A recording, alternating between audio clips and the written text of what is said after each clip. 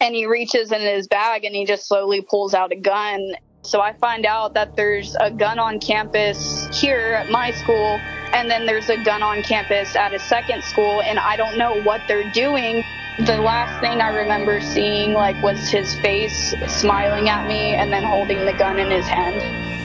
From HV Studio, this is Unnerved.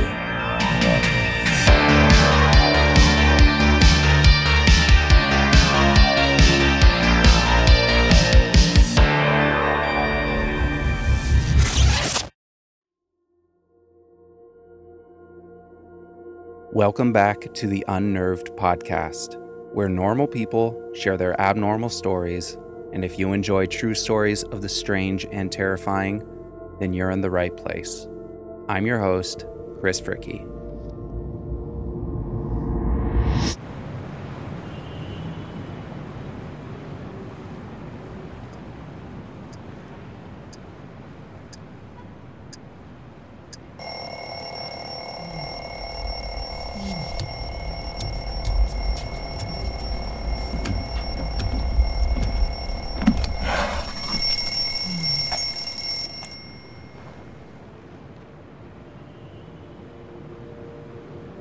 You're in high school, and it's a typical weekday morning. Wake up around 6, get dressed, grab a quick breakfast, and jump on the bus. When the bus arrives at school, you head to class, small talk with your friends, and sit down for classes. This is your typical high school morning. It's nothing out of the ordinary, and you've done this routine hundreds of times before. But today, there is something different. In your school, there is someone with a motive and a tool to execute it. A tool that not only defends, but in the wrong hands, can destroy. You may not notice the signs until it's too late. But if you could stop it, would you? In today's story, Savannah was faced with a decision to be brave in the face of danger and to stand up for what was right, even at the risk of being harmed herself. This is her story. I think I was 14, just turning 15. I was in foster care at the time, had kind of moved around between shelters and stuff like that.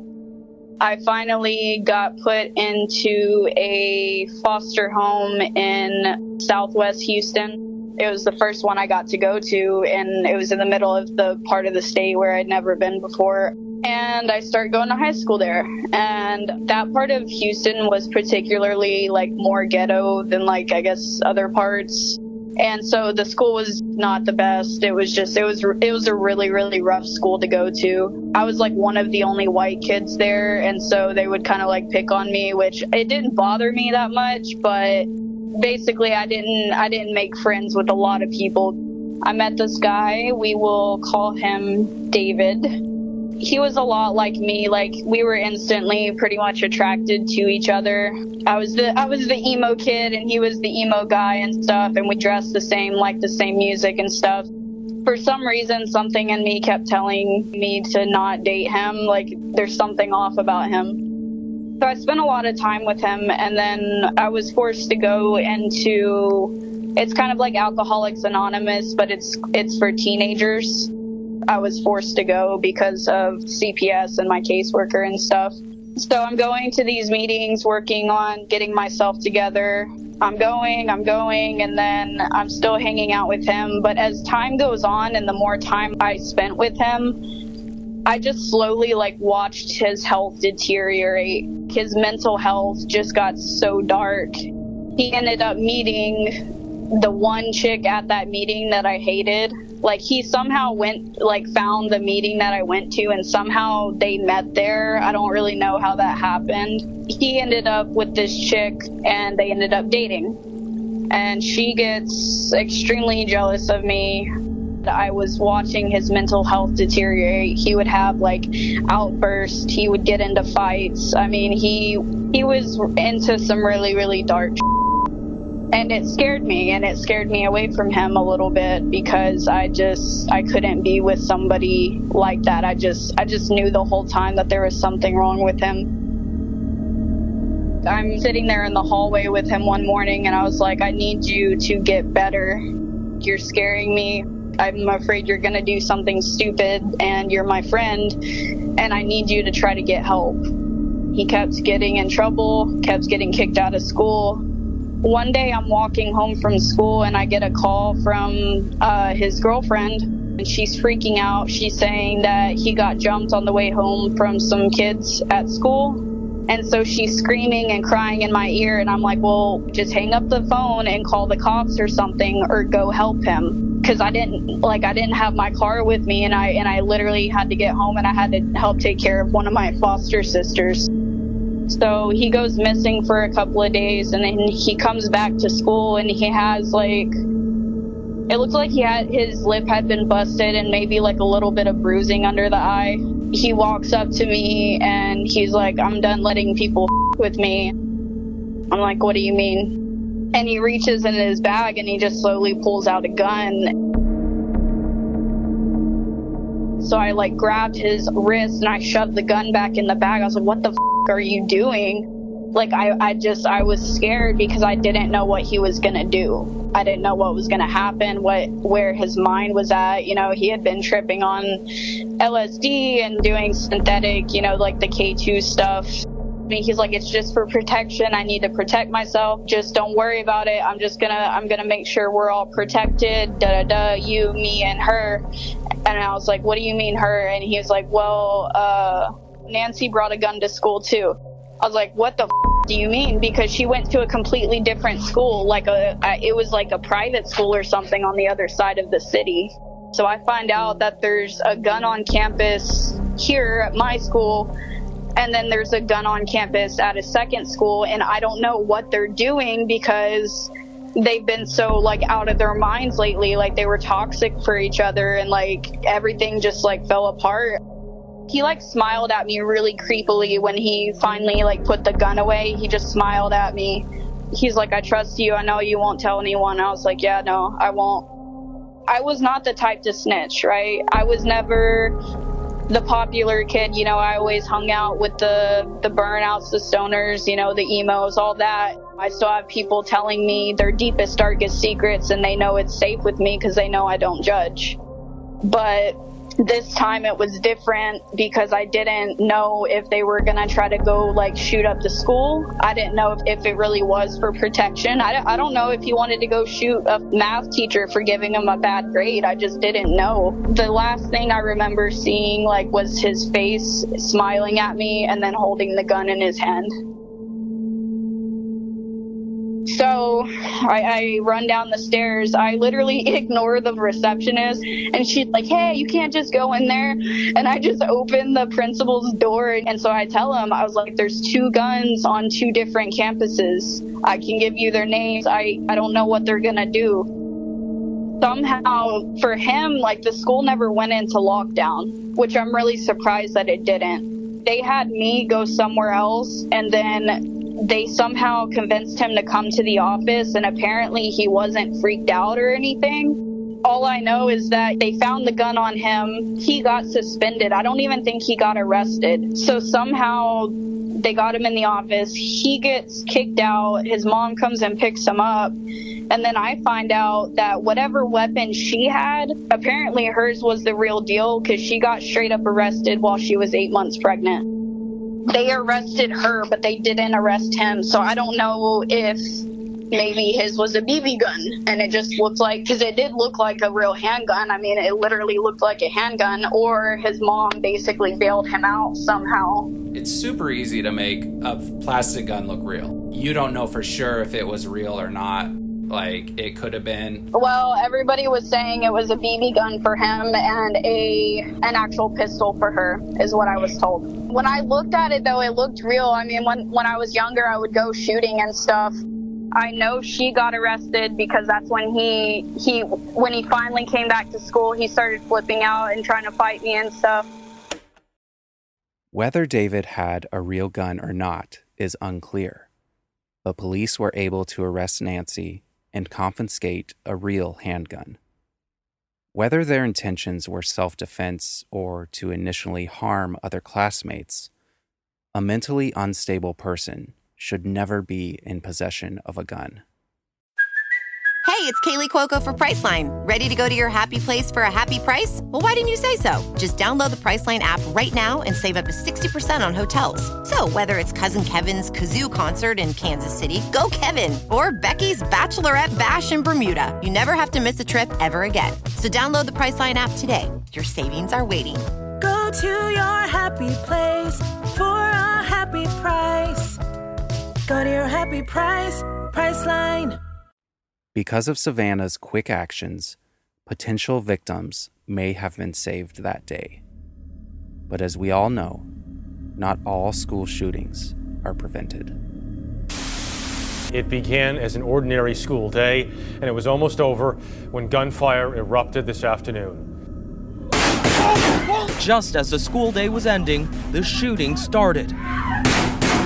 This cell phone video captured the gunfire and the screams of the high school students trapped inside their classrooms. I'm coming out to the east side with the casualty and ambulance standing by, critical casualty. The sight of what's become an all too familiar panic of students fleeing hands raised in single file, only matched by the images of armed tactical police racing into the building looking for the gunman. From the air, emergency crews could be seen tending to the wounded, dressing their wounds. We're coming out with one injured person. He's shot. We've had approximately 14 people transported to area hospitals with varying degrees of injuries. Description of the subject is going to be a white male, last seen wearing a burgundy shirt. The sheriff says the alleged gunman was captured off campus. He was seen surrounded by police, being placed into custody. There's the guy being put in the back of the car. He was taken into custody, I believe, about an hour after he committed this horrific homicidal, detestable act. I don't know how we're alive. For like 30 minutes, we were just like praying and crying, and then the police came and we just got out.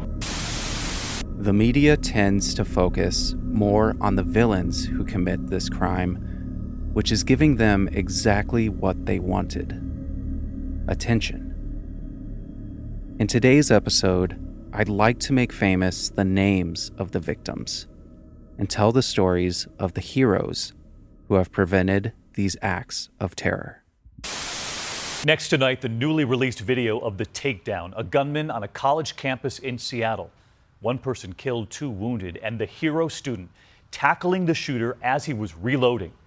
This isn't an action movie, but real-time video of what a hero actually looks like. The just-released surveillance video from 2014 shows alleged Seattle Pacific University gunman reloading his shotgun inside the school. 3 students have already been shot when, right there, John Meese, a 22-year-old senior at the time, dashes out in bare feet and pepper sprays him right in the face.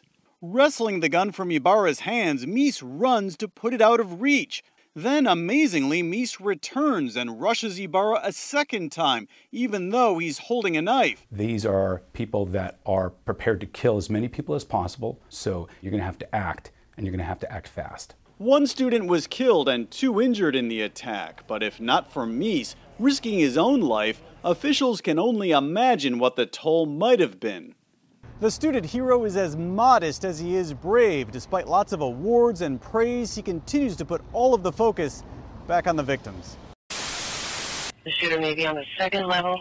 Suspect in his teens. Investigators say the suspect went to the school's 2nd floor hallway and pulled out the rifle, which jammed. As he grabbed the handgun, 15-year-old Sam Strahan tried to intervene, but was shot twice and died.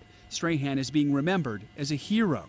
He was always smiling around the halls, super nice kid. 3 other students were also shot in the attack. They're all recovering. The suspect's family released a statement offering condolences. It's very difficult, but they're good, loving people, and that's why they have tried to reach out to the community to let everyone know that they're not just concerned about themselves, they're concerned about everybody. Authorities say the shooting spree came to an end when janitor Joe Bowen ordered Sharp to the ground and held him there until a deputy arrived.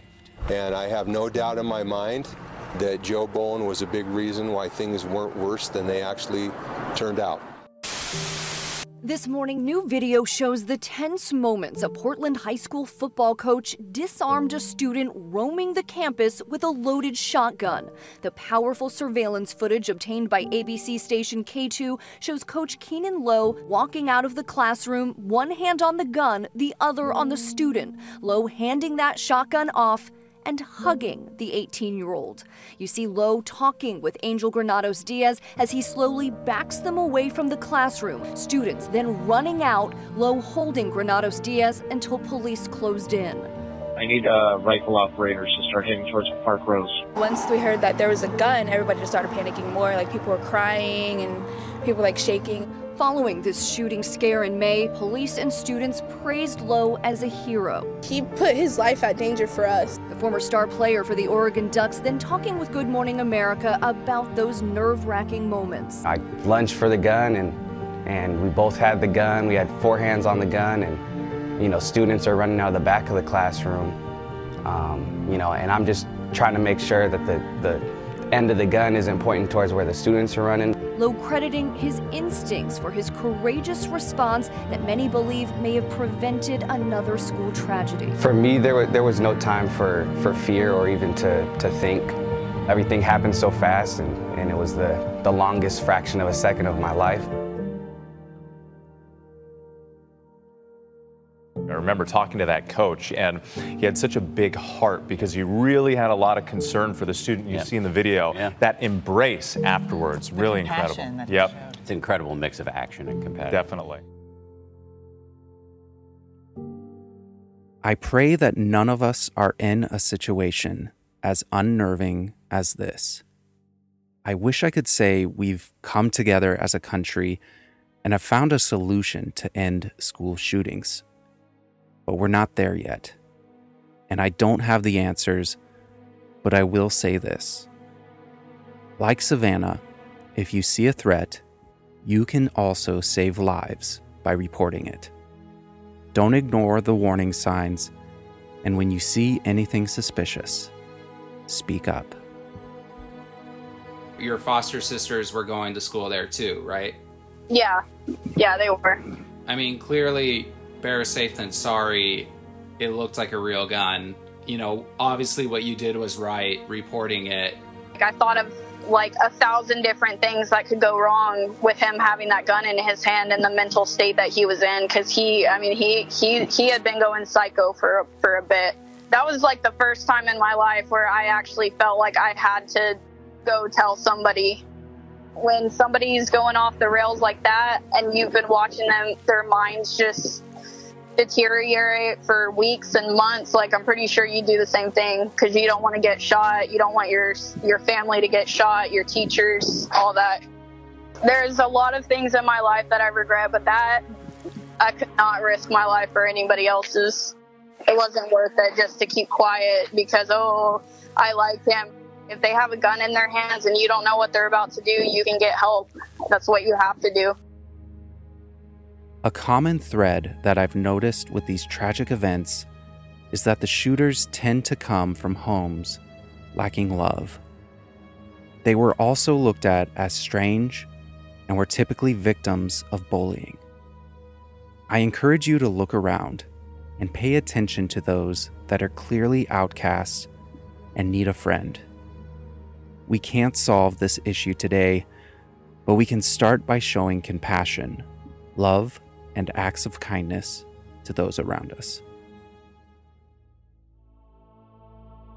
Thanks for listening to Unnerved.